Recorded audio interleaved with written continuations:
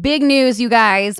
My co-host, the woman that you love so much as I love her, Dr. Wednesday Martin, is releasing the paperback of Untrue, and it comes out September 17th.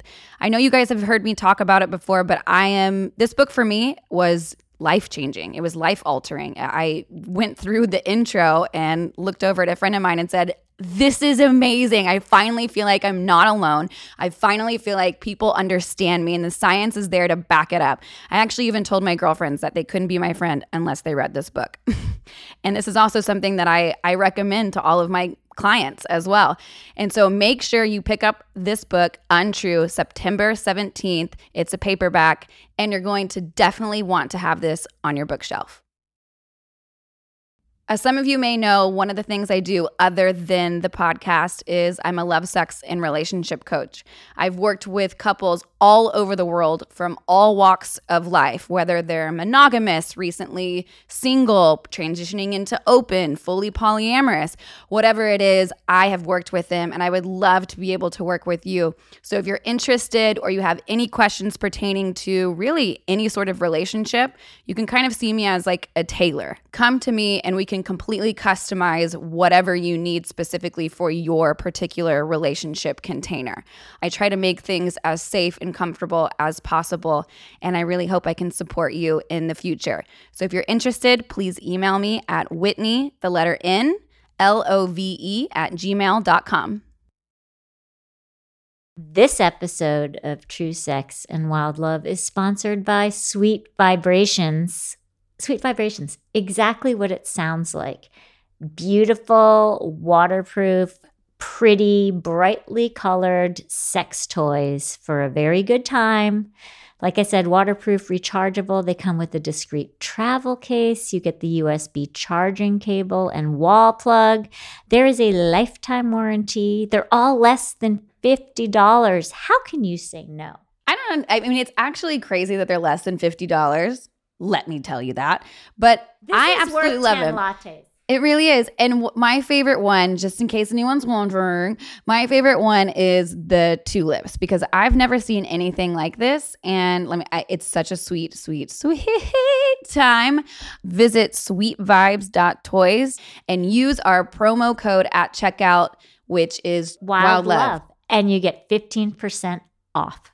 This episode is also sponsored by Spicy Subscriptions. It's our new sponsor, and I'm really excited about this because it's basically them sending you sex toys and accessories and lubes and all kinds of fun stuff straight to your mailbox. So the cool thing about this is that you don't have to go to a sex shop if you don't have one nearby or you don't feel comfortable. This shows up to your home every month, and you can get your first box for over 50% off for only $14.95. And that comes with 1 to 2 intimate toys, 1 to 2 full-size accessories, 1 to 2 lubes and oils. It's freaking amazing. Or if you really want to get spicy, they have an elite box that they'll send you quarterly. And that is a premium quarterly box for $100. You get deluxe toys, you get 5 to 7 intimate items, and 1 to 2 lubes. This is incredible. You can find out more about Spicy Subscriptions at spicysubscriptions.com/wildlove. On this week's episode, we have one of my very, very close friends, Aaron Alexander, joining us. In this episode, we cover a lot of ground.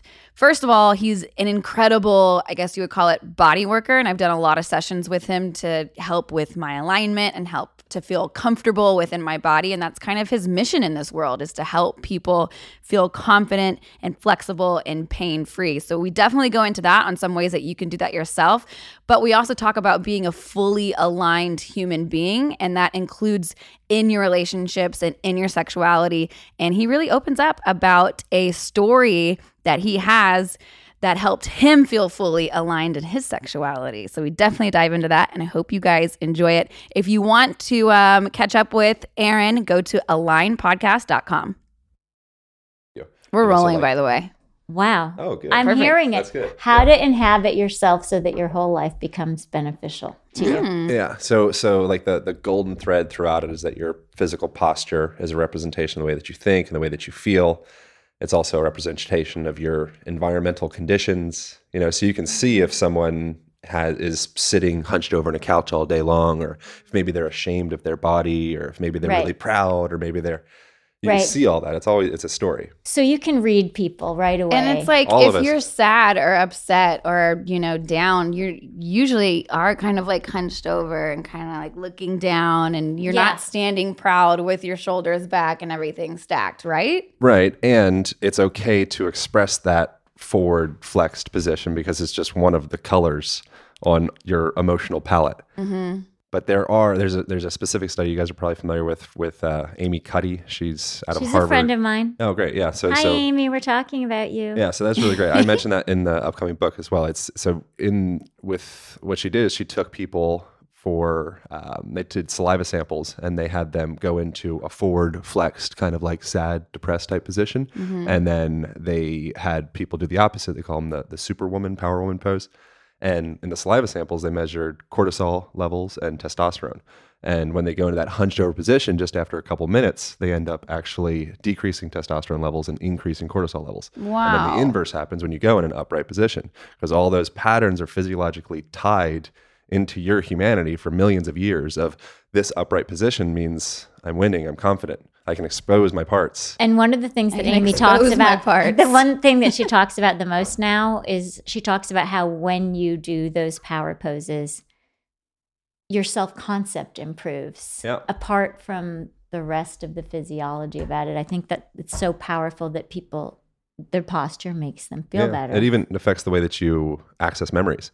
So there's been other studies, other research around when you're in a hunched over position like that, it's easier for you to recall memories of sadness and just remorse and negative in quotations. You can't say negative because who's to say what's negative and positive, but those harder times. It's like a traumatic position you get in touch with. Mm-hmm. Oh. And so I do, and then the inverse happens in the other direction. So I do body work with people, Rolfing, and kind of different forms of body work. And he's amazing. I bet he crushes it. Okay, will you please tell people who don't know what Rolfing is? And please. It's so people think it's either like rolling on the floor laughing or some form of like or barfing. Regurgitory. I feel like it sounds like some sort of like baking dish. Oh, good. Or like you're gonna Rolfing. I'm gonna Rolf tonight. Yeah. Sounds. Yeah. Anybody want a Rolf? Yeah, come over. We'll have some Rolf. That's true. Rolfing. Nice yeah. Thanks, Karen. Yeah, it sounds delicious. But essentially, it's structural integration is the original term that Ida Rolf came up with for it, which makes a lot more sense. So you're organizing or integrating your physical parts. Mm-hmm. So that's looking at finding alignment from your foot to your knee to your pelvis, up through your spine to your head. And then if your body can move in relation to gravity and alignment, then your existence makes you a healthier person. If you're out of alignment, then you create friction at all those various different joints throughout your body, and then you have these little forest fires. Ouch. Yeah. so the point of structural integration or Rolf, there's different forms of that, is to align your various different joints via the connective tissue or the fascia. Is it different from deep tissue massage? Yeah. So deep tissue massage isn't really like a thing per se. It's just like a title that people put on things to make sure they know they're gonna get their money's worth. Like, okay, I'm gonna like push the shit out of you is what I'm saying with that. Shove you. I feel like sometimes it's damaging. Like I get bruised. Yeah, you don't need to get bruised. Yeah, some people bruise easily. It's okay. But deep tissue massage, like when you're working with connective tissue, what you want to be doing is working at the layer of resistance. So whenever you find resistance, this is metaphorical for having a conversation, metaphorical for everything. When you find that resistance, you patiently sit with it until it starts to come online, and in this case, rehydrate. So what you're going to do is working in between. It's called muscular septa, which is a space in between the muscle bellies, and that's the highest concentration of mechanoreceptors. And it's like the highest level of communication that you can have is getting in between those spaces. And then you just kind of start to almost think of like a scalpel kind of filleting going through, opening up those spaces, and then it can rehydrate with new fluid. Like it feels really and then good. you can move and feel vibrant and loose. But if you have dams in all these different parts of your body, then they just get dammier and dammier, and you get sicker and sicker. I'm damned up. I feel it. Are you damned up right now? There's nobody that's, I think if you're completely undammed and there's like no mental, emotional, physical resistance, I think you'd probably like disembody and turn into light. Feel like a... I don't feel like you're very damned. No, I'm damned. I mean, you might have a dam or two, but yeah, no, I've got. that's about it. I've got dams. Okay. How did you get into aligning and alignment, and what do you call what you do? Align method is a thing. So I have an online program that I take people through like self-care practices and then movement practices on how they can start to align themselves. And, you know, then the Align podcast. So Align is like a word that I've used because it makes sense. But I still say I do Rolfing or body work or coaching or whatever. Did you come to it because you felt your body was in a bad way? Absolutely. Yeah. So I was obsessed with bodybuilding as like a little guy. And that was the story that I tell, which may or may not be accurate. Because, you know, it's like stories. It's like the remembered past, remembered present. You're just recreating that shit. You know, so whether it's actually true to the experience, you're like, I don't know. So trying to continue to go back and be like, okay, what is true in these stories that I tell myself? You know, so but that story is that I was quite insecure and kind of like maybe like feeling like unsafe, I think, as a child in a sense, and just like out of place, like I think a very common sensation. And the story that I tell with that is my material home didn't feel so safe. I didn't feel so grounded and connected in the world. So I just packed on my biological home and just made the walls as thick and robust as possible. Okay, yeah. And then that translated into lots of imbalances because I was obsessed with packing on muscles in the parts that people could see, including myself in the mirror, and forgetting about the parts that matter, which is the parts that people don't see. Again, more like, you know. How old were you when you were doing that? So I started training for like a bodybuilding competition when I was like 15. Okay, so you did like full competitions and shows. I didn't actually ever do it. I was prepped for it. I got like the tan for it, and I was all dialed in with my thing. And then I had to be, I don't remember older than what I was, and so it was like some form of like child abuse. How horrible for a young is person that to tan? be doing a bodybuilding con. They're like, you can't do that. I'm like, what? I've been training. What do you mean I can't do this? Somebody should have told me before I started doing it. My balls. They're like, you didn't even need to shave your balls. You shaved your balls? I probably. Oh. Wow. I mean, I now picturing like what they have to wear, and they do have to wear like really tiny Speedos. I think you probably. So maybe you do need to shave your balls. Might duct tape. Oh, they duct tape the balls? No, I don't think they actually do. What? No, now I have to know. Now she has to know. You don't know what you just did to us. I didn't get this far to know. I just had imagination. But you got the tan. I got the tan. I mean, you got the tan. You were going on stage like tomorrow. Yeah, I was dialed in. I had to get the tan too. I got the tan. I trained for one like a couple of years ago, and I got the tan, and I got disqualified right before I went on stage. Why? And it's a long story, but basically, so you might know a little bit more than this, but when you like deplete your body is exactly what I was doing, and you have like no sugar or fats or anything, you can drink like a glass of wine before you go on stage, and it like flushes your body with sugar, so it makes you really vascular. Yeah. And so I had like a bottle of wine, and the woman who owned the show came around and started freaking out and yelling. Mind you, literally everybody there had wine because that's what you did before you went on stage. And she just lost her shit and told me that I was going to be escorted out by the cops and all of this stuff. We think that there was like some sort of politics or something going on because it just didn't make any sense to me at all. But I got this tan, and it was it was the most horrible thing that I've ever gotten in my entire life. I got like immediately a spray on competitive bodybuilder but I was tan. like the color of this hardwood floor. It was ridiculous. And you get into the bath, and the color is just brown. Like you're in like Corpus Christi salt water, brown Gulf of Mexico water to get that stuff off. He was nasty. It's crazy how we change our perception of what we find physically attractive based off of like the cultural norms. Right. You know, so like now, like present day, you look at somebody with a tan, you're like, oh, that's hot. Whereas like old school, it's like, oh, they're probably a slave. They're a laborer. They have to be out laboring. Or like not interested. even anywhere across the world, like different cultures. You go to Thailand, they're like, please don't get in the sun. And I'm just like, you know, it's just the way that I guess where we grow up and all of our perceptions. So you like built your carapace. You had like a big protective and then it got really costume with really muscles, imbalanced, and all the parts started kind of like dislocating and kind of exploding in a sense. Like literally, like joints started dislocating, like dislocating my ankle and both my shoulders, and it was because the muscles were overdeveloped. I mean, you can't say for sure, but sync. So I was like doing sport as well, like playing ice hockey and stuff, and during those in basketball but yeah, so if you imbalance your joints to the point that they're essentially like a ticking time bomb for injury. So when you pick up that pillow and you herniate a disc, like it has nothing to do with the pillow. It has everything to do with the stage that you've been preparing for the last 20 years. So before this, we were talking about like hinging at your hips. Like that's your insurance policy for your spine. If you just have a basic practice of awareness of how to functionally move your body, your body's not built to just fall apart and explode one day.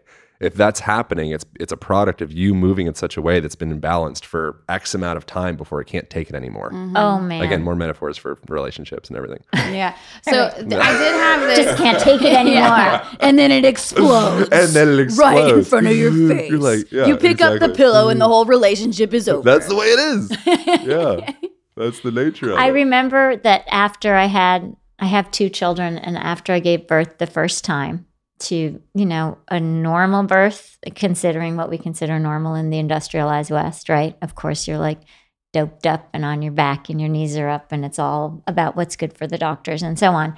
But of course, it's after like 9 months of pregnancy and I'm pretty small and I was like gigantically pregnant. And the baby was maybe a couple weeks old and I think that it was the day of the landline and I picked up the phone. My whole body, it was like a religious experience, but in a bad way. It was blinding pain. And it was the first time in my life that I had horrible back pain, horrible muscular pain. It wasn't sciatica, but it was insane. And I realized oh my God, I'm helpless. This thing happened to my body. First I gave birth, then this crazy thing happened to my body. And I realized I don't know the first thing about my body. Yeah. Which yeah, it's a big deal. I love what you're doing because you're helping people understand their bodies. Yeah. It's crazy we don't get any education in school. Your physical education quotations is hucking kickballs at each other's faces. Dodgeball. Dodgeball. Forget about the hip hinge. Get him in the face. I know. That's not about our bodies. Shower. That's capitalism. Dodgeball is or you fail. Capitalism. Physical education. I know that oh, painful. Well, something that I did want to talk to you about was all of our muscles, because I had a masseuse, I don't really know, but he got real deep into my groins, areas where no one has massaged me before. And it wasn't in a sexual way at all. I didn't feel uncomfortable by any means. Right. But it was I do feel we have these muscles around the vaginal area and your pelvis that are all very, very tight, but we don't know anything about them or release them or even hear. We're not even supposed to get touched there. Yeah. Right. What are your thoughts on that? Typically people that have, an example of this in relation to that is people that have pain in specific parts of their body. Oftentimes they'll have mental disassociation of those places. So if you have back pain in an area, it'll be harder for those people to be able to draw a picture of that space. Literally, it's in their own internal body map, there's just this blurry, scrambled, dark area. And so within that, I think the experience of physical, mental, emotional wellness is being seen. If there's any level of shame or disconnection from a place, it will only get darker and only get sicker.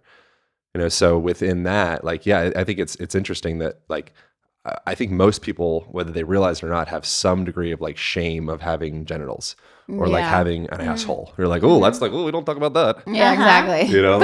It's this very, but it's how is my nipple's fine, my shoulder, no big deal. Well, hand, your nipple's perfect. fine. Right, exactly. But I'm so male nipple fine, girl, all this charge around the nipple. Yeah, seriously. It's really we're just a bunch of fucking kids. We have all these stupid little rules of what's okay and what's not, but the underlayer behind that is we're playing this really childish little game. Yeah. And within that, a lot of sickness manifests itself because shame creates disconnection, disassociation, and that damning that we talked about before.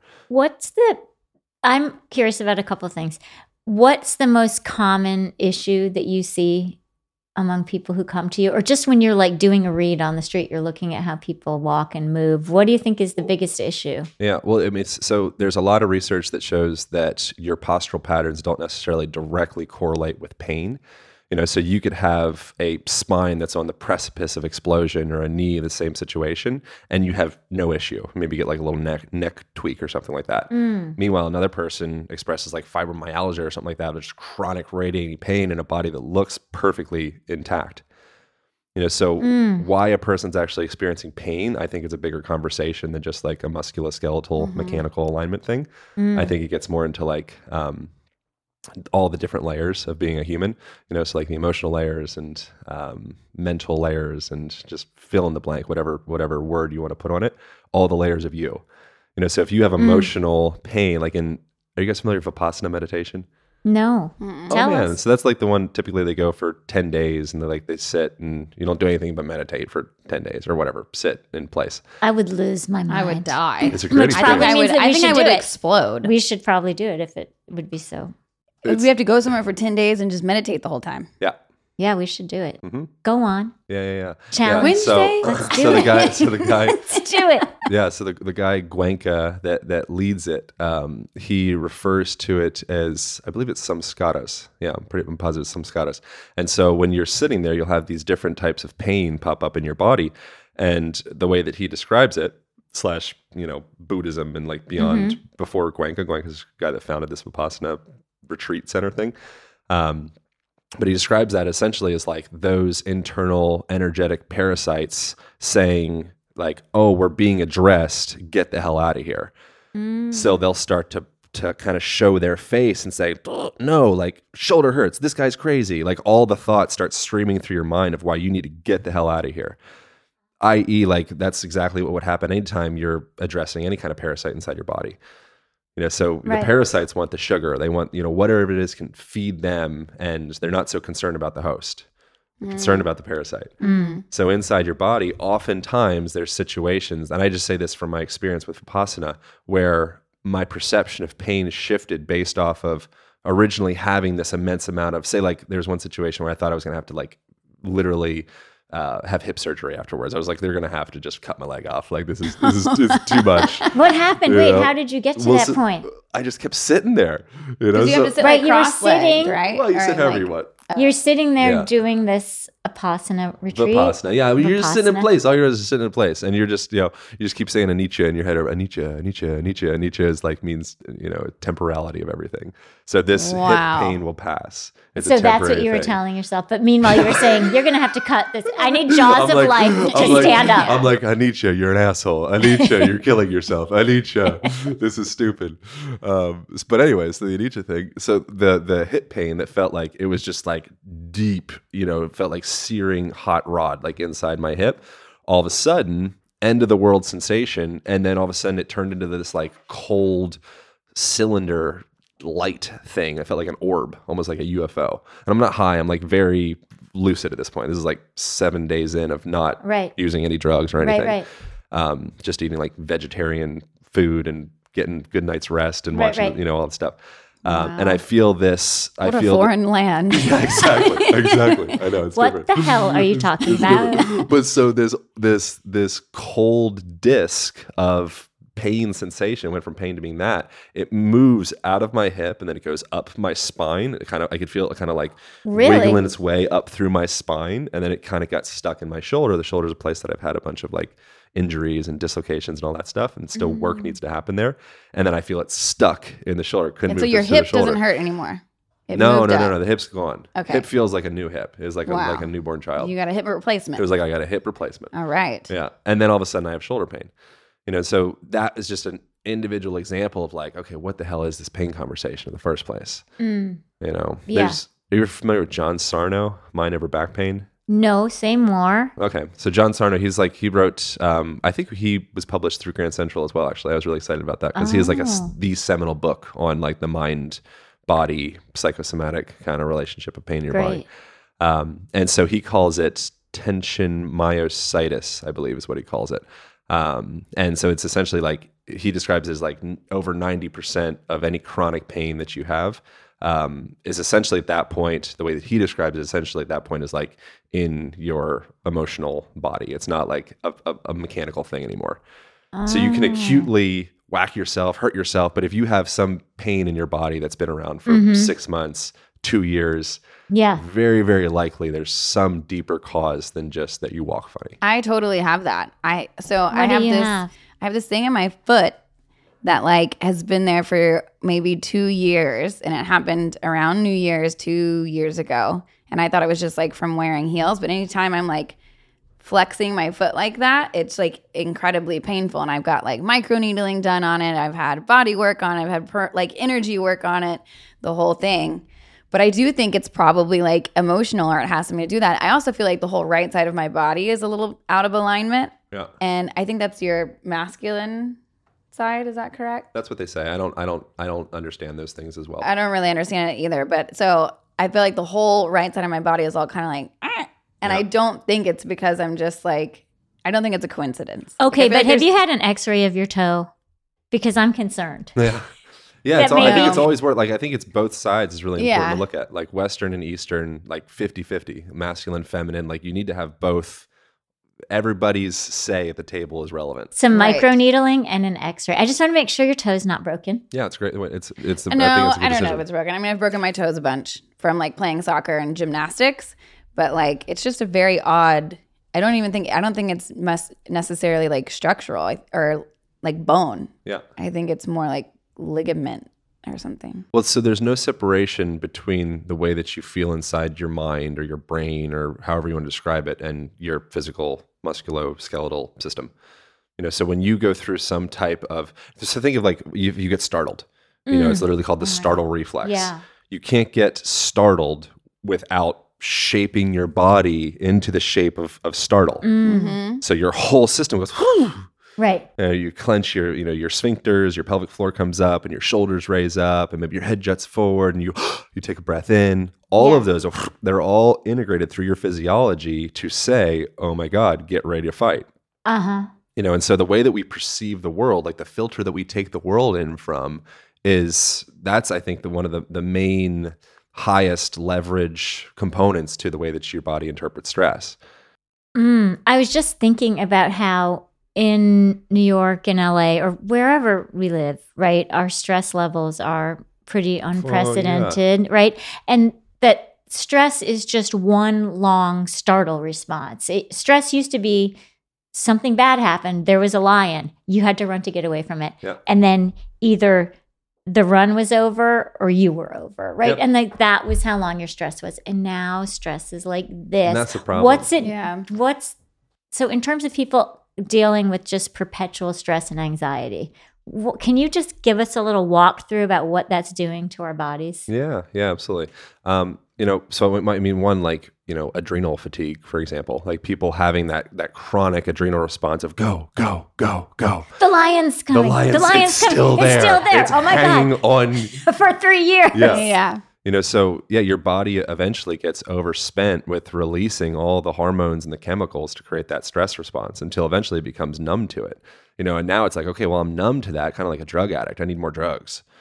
So you still have that stress response going. Right. So it's like, okay, I'm like, juice your glands for everything we can to get a little bit more response. So it's like you're addicted to stress. Absolutely. Mm-hmm. And so do you try to create stress in order to get that? So one potential suggestion for that comes from Peter Levine, Awakening the Tiger. This would be right up your alley Wednesday. I don't know if are you familiar with Waking the Tiger? No, but I love the title. List of these things. It's great. I need all the book titles. Yeah. So Awakening the Tiger, he gets into when animals in nature, if they get really freaking stressed out, they'll go through this different kind of like ladder of autonomic responses, their nervous system, the way they respond to it. And then eventually the end of that ladder is called immobilization.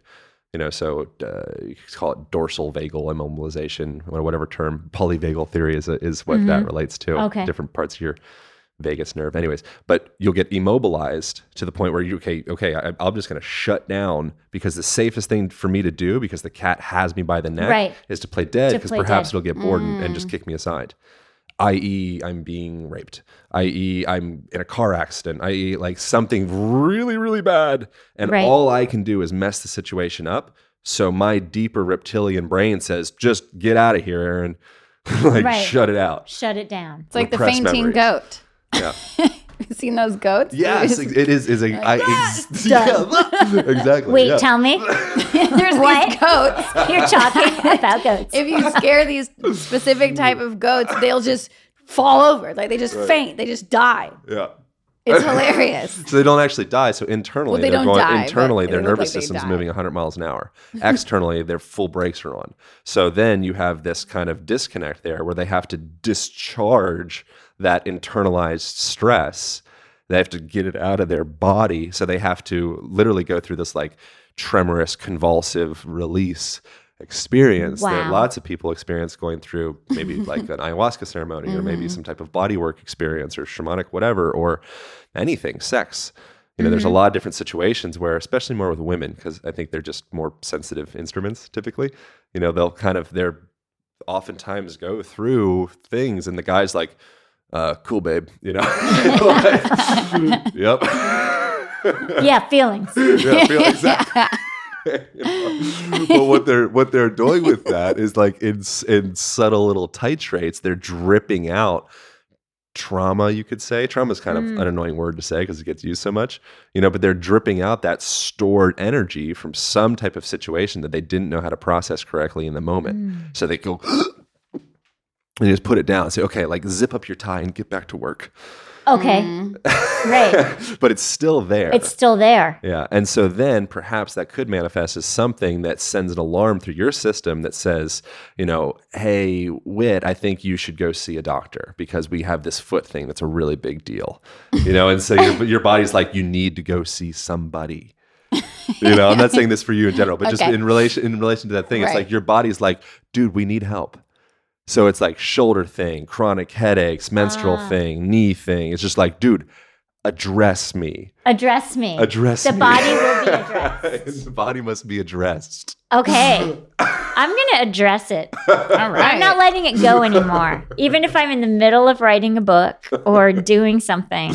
You're saying if your body is crying out for attention, Yeah. give it. Yeah. Yeah. That's the only way to really get any meaningful work done. You know, as long as, Yeah. But then art is kind of interesting because a lot of agony translates into interesting art on the page. So, you know, if some of the art that we experience, we get to appreciate, if those people weren't tormented and on the edge of destroying themselves, Right. they might not have made it those interesting No paintings. massage until after the book. is Until after Yeah, the art is exactly. complete. I want blood on the You're gonna page. sit in your pain. And then Finish the we'll do a painting. sauna. Oh, I love it. Okay, what are your favorite things for people who?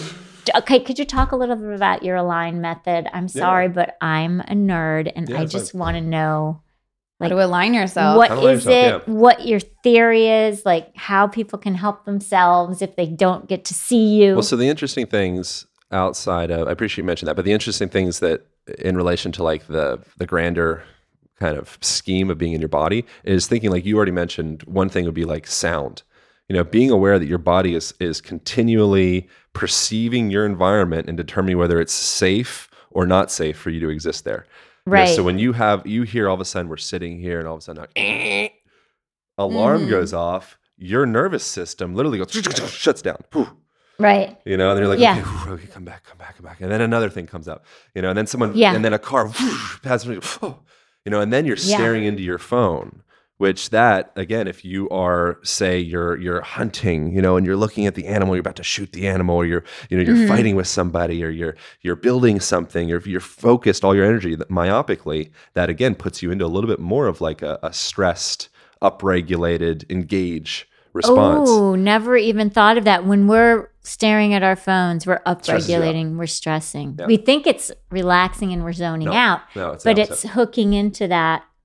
It's tying into your mammalian self. It's tying into your reptilian self and saying, okay, let's jack up the stress a little bit because you need to get this shit done. Because you're focusing, you need to like shoot that Instagram post right between the eyes. Right between the eyes. That's exactly right. Yeah. Okay, And so then you can wow. go the other direction and start to realize that your visual spectrum, that's a tool, as Yeah. is the auditory spectrum.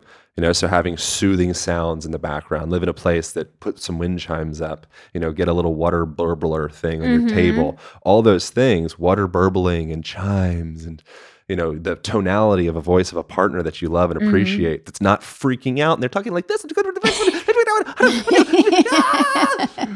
Like you're like, God damn. You're like stressing you're stressing me my out. sphincter right now. My sphincter right now. That's what I'm saying.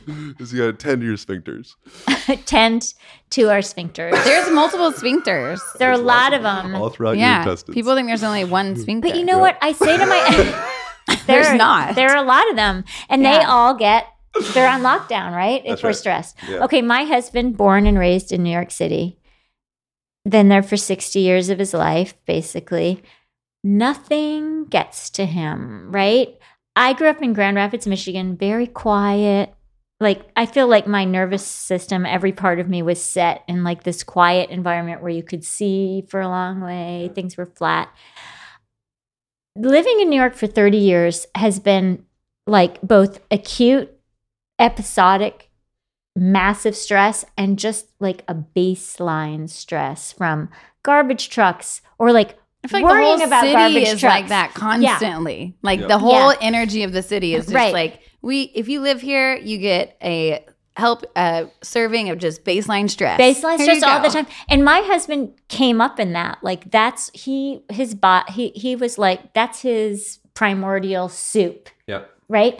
And the difference between me and him when we're walking down the street must be insane because I'm like still like this to everything. He's not responding, but you're saying that probably on some deeper level there's stuff. Or it's based off of your interpretation of the stress, which is that was what we mentioned before. Oh, right. So if you change your filter and you say, oh, that sound means that the construction crew is building my community, Right. and it's building my house, and I'm going to get rich because all these loud banging machines, like, oh, that sweet sound of banging machines, making that money.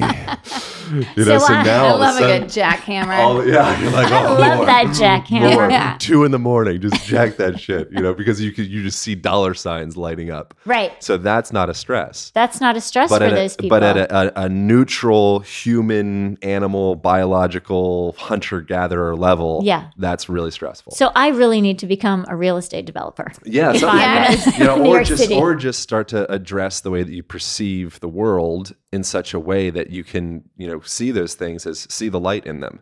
What does Rumi say? He said, I don't know what he says. Something about seeing the light in everything. Right. I thought I had the quote, but if you can look around the world and see the light in everything. Like I see that with people that are dicks, or people that are expressing some kind of like unkind aspect of themselves, or selfish or greedy or obnoxious, whatever it is.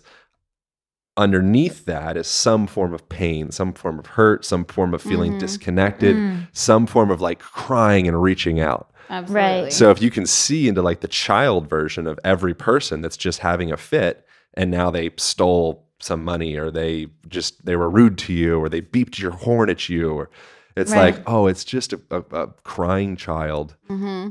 And then that helps you out because now you're not walking around saying, no, man, that guy's a dick and she's a cunt and this is Right, right. You're like, it's just a bunch of crying babies. Just a bunch Well, of it's like babies. they're all even in babies. relationships, I like that. that's so important to remember. Like when your partner is angry or upset, a lot of the times it's not like everyone wants to point at your partner what they did wrong, but it's like triggering something within you. And if you can see them as like, okay, this is just like their child self and they're hurt at their child's core, then you can see, like you said, the light And in also- them and and al- understand. Yeah, and also taking responsibility for the fact that you're getting pissed off at something because it's some insecurity that you have in Yeah, yourself. exactly. That's what you're saying. So that's like when you get triggered, to use another kind of obnoxious word, just overused word, but it's a good word, triggered. You're like, oh, I'm like the alarm bells went off. It Yeah. really When you- snags. when It you hooks feel into that- something when you you hear feel that. those alarm bells go off. It's because there's some work that you can do inside of yourself. So I was in a yoga class like a year ago, and the yoga teacher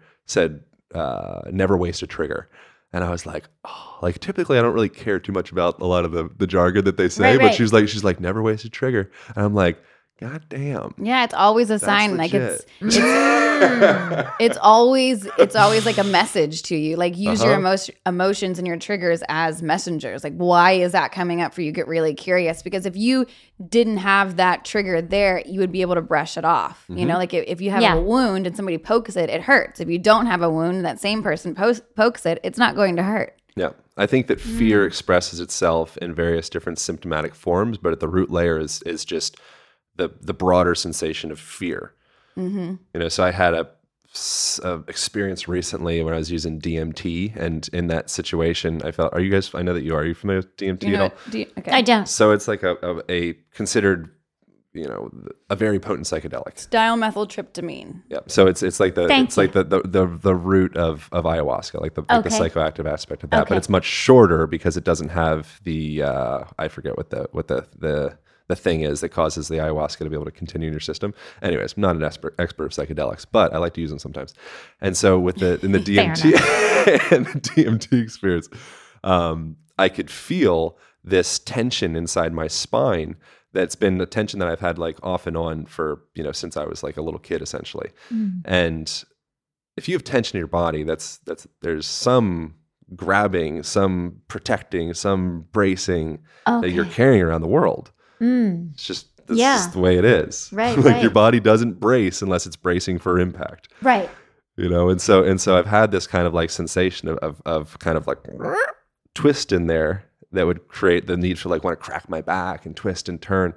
And as I was having that experience, I could feel literally like tangibly, it was almost as though the spinal area was like juicing these thoughts of fear of all sorts up into my mind.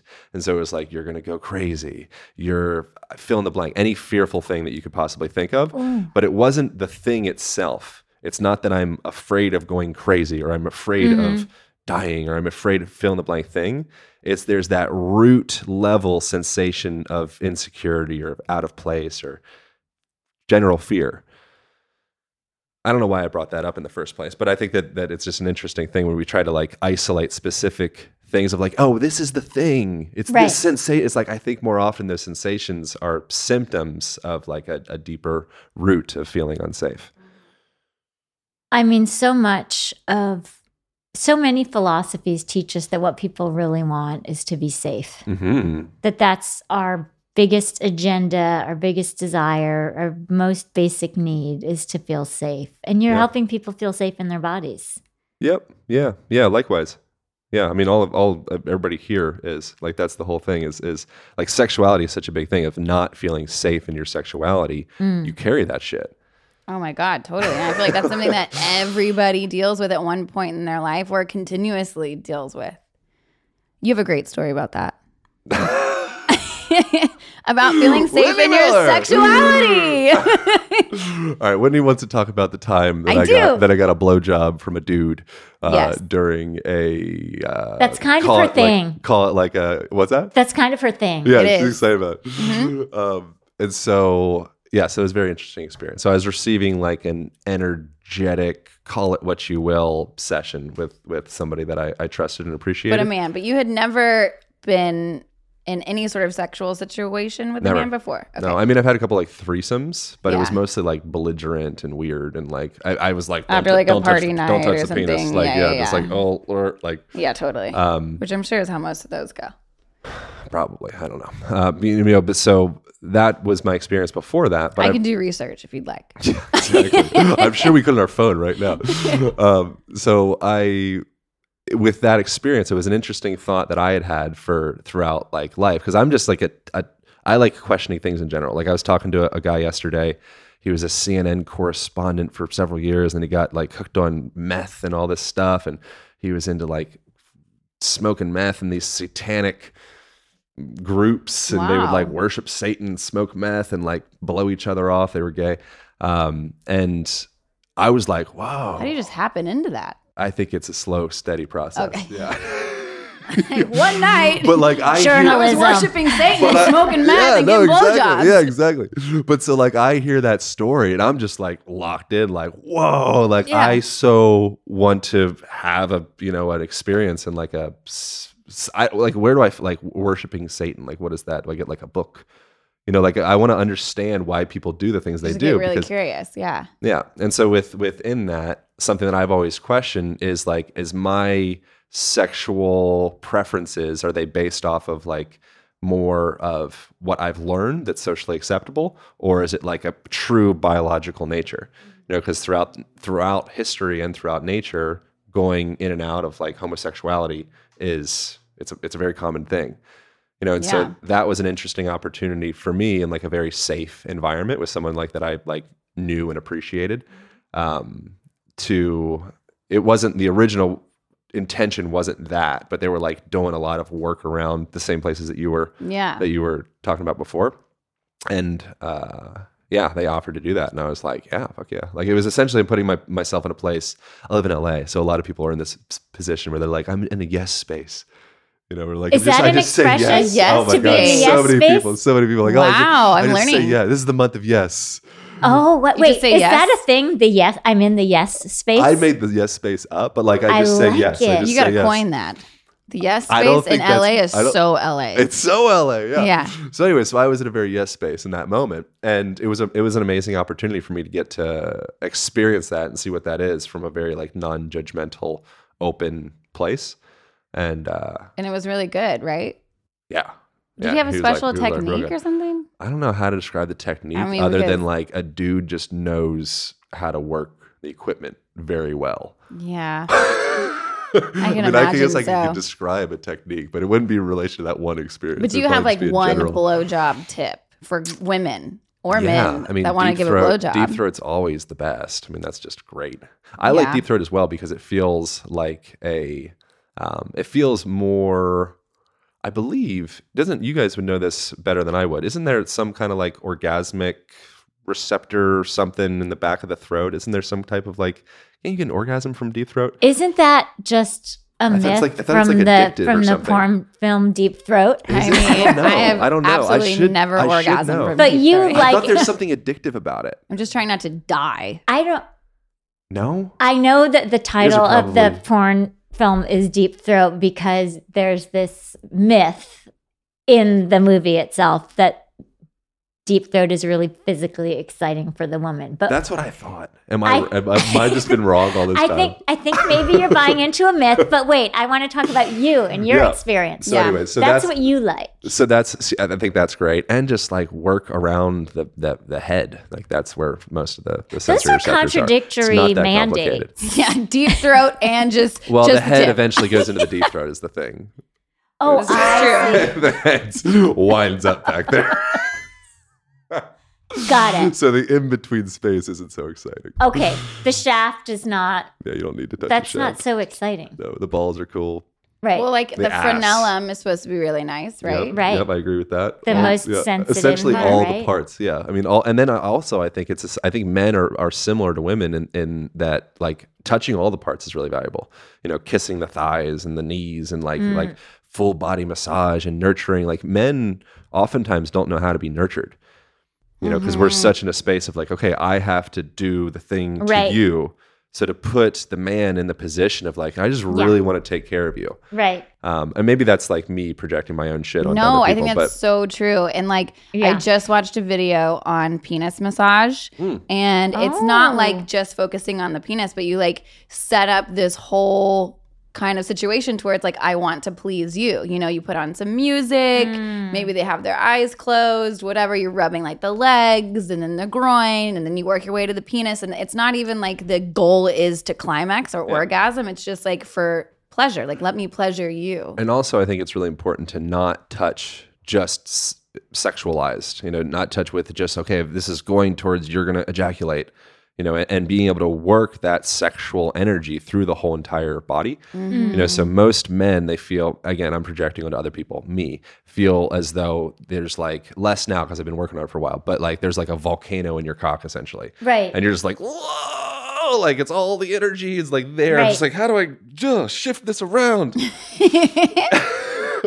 Good question. Yeah, seriously. You know, and so I'd be curious your thoughts on that. But within that, I think having like therapeutic, loving, nurturing touch through the whole body. That's not because women assume that men just. I'm probably like killing a lot of guys right now. I apologize. You know, but women assume like it's like okay, just like go for the cock. Right. I think developing a relationship with the whole entire body will actually help that man be able to distribute that energy through their whole system as opposed to just leading with their cock. Right. Yeah. Stop leading with your cock. But it's a hard thing to say because you really want to lead with your cock because it feels good. But the reality, it's kind of like the bodybuilding thing. Like you lead with the parts that you see in the mirror and you assume like, okay, this is bis, tris, abs, pecs. You see it? You Yeah. know, that's kind of like the cock. Really what you need to work on is you need to work on the back, you need to work on the hips, you need to work on the legs, the parts that aren't so apparent. The cock is very apparent. Yeah. You're sort of asking people to have an aligned, integrated sexuality, men. 100%. Yeah. And so you feel like you're more aligned and integrated in your sexuality after this experience, too. Yeah, for sure. Yeah, because I was feeling as though just that was always my primary question. And that's just because my nature is to question like everything to the point I will like get in trouble oftentimes of just like, I just keep on more and more questions. And so that was kind of my question for myself is my sexuality, what part of it is something that I've learned, you know, like the super ego, like the Freudian stuff versus what is like my id, like my deep, true biological nature.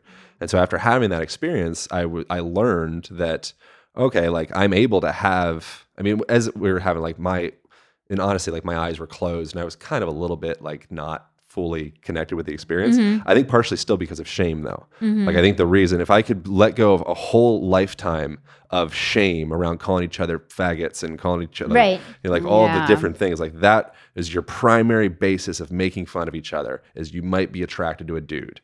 So Right. you have such deep webbing of that pulling on you. So if you don't question that, I think it would be ignorant to Yeah. not. Right? Yeah. But now afterwards, I'm like, okay, cool. I had that experience. Like it was almost as though there was like a mountain in the distance. You know, that it was like, oh, like there's that gay mountain. You know, like Gay I mountain. see it out there. You know, and like I'm not gonna touch gay mountain. You know, I don't want to mess with that because it'll just taint my record. Yeah. You know, I climb hetero mountain regularly. Yeah. You know, just so everybody knows. You know, like that's what you want people to think is like, I'm very machismo man. Right. So for you to venture into gay mountain is like, it's just, you know, it's off limits for a lot of people. And so to have checked that out and come back and be like, okay, I understand what that is. It's not my thing, but I'm not like scared of it or curious about it. It's like, oh, cool. I got to go up the mountain. I looked around and like, I'm still alive. I wish more men would do that. Like, get curious. I do. I wish they would just get curious about it and be like, okay, either I climbed Gay Mountain and it wasn't for me, or I did it and I enjoyed it. Great. Because like the more authentic you are and the more that you are in touch with yourself and your sexuality, the more attractive and like awesome and more like vibrant and magnetic you are as a human. It's funny how it's so much more stigmatized for men. I'm just thinking of you calling it Gay Mountain and that it gave you anxiety and that it took a lot to be curious about that. And I was thinking about how women do have more permission to do that. Absolutely. Oh, yeah. And We want you to say, have you ever, you know. Yeah, you know, exactly. you're like, yes, tell me more. Whitney always tells me she wants me to take her to Skirt Club. I know. I want to go to There are Skirt Club all so kinds of- bad. We have this that women are gay until graduation and women are sexually fluid, and we knew it for a long time. But as you were talking, I was thinking about the work of this sex researcher I love named Lisa Diamond. And she used to think that sexual fluidity was female. It was like a female thing. Women were just more sexually fluid. And she followed a group of like, I think 100 women for 20 years and how they kind of went in and out of categories. And sexually, they would be with a woman for a long time, and then they would be with a man, and then they would be with somebody who identified as neither. And she said that might be a very female thing, this sexual fluidity thing that I'm looking at. Then she interviewed a group of guys in Salt Lake City in their 20s. And she found that the younger guys were saying to her, yes, I am turned on by porn of men with other men. Or, yeah, I am interested in having an experience with another man. Or, yeah, oh, I've done that. Yeah. And she realized that it's a generational thing. So, like, my generation, it's very stigmatized for men to have any interest in other men.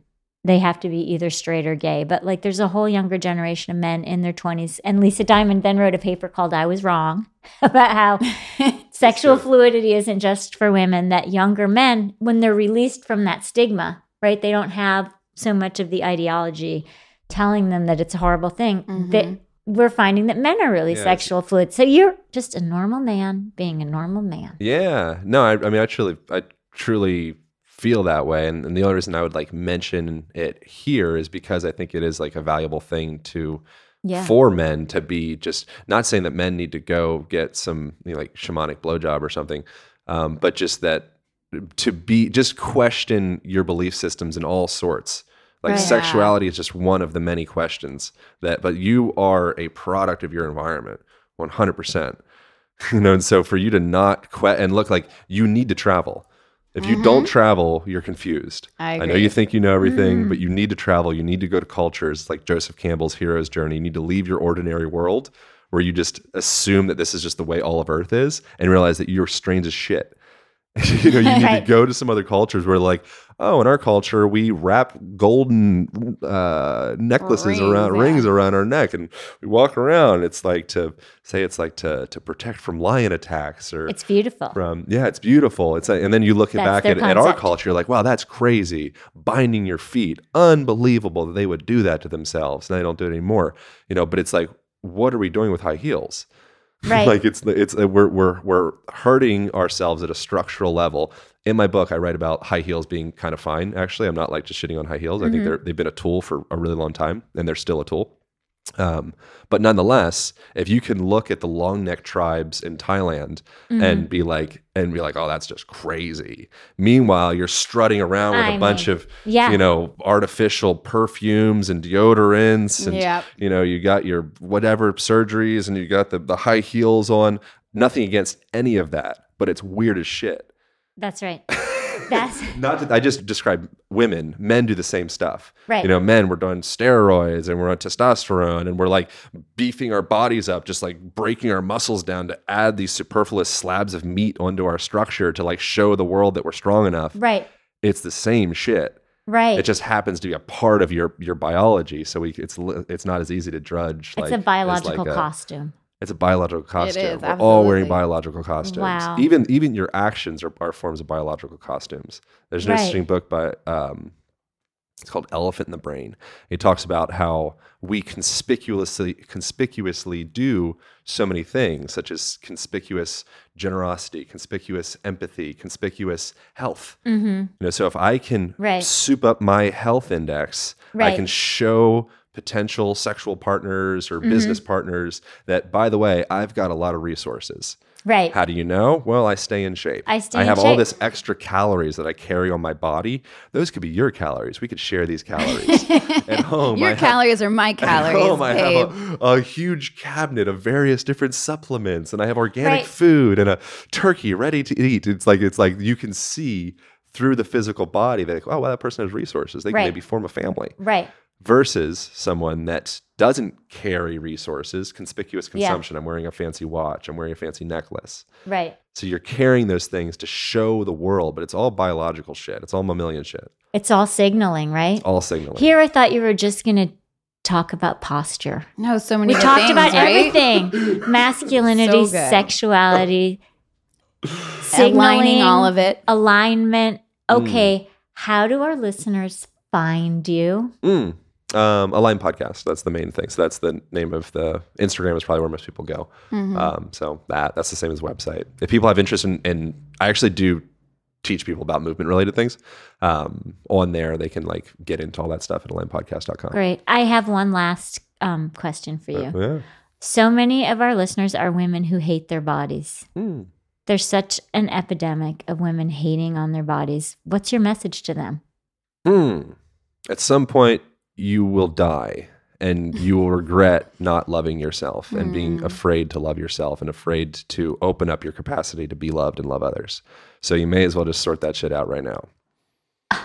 Yes. What better place to end? Love yourself. I'm about to go do that right now. Love yourself before you die. Thank you, Aaron. Yeah, no worries. It was great to have you. It was really good to be here.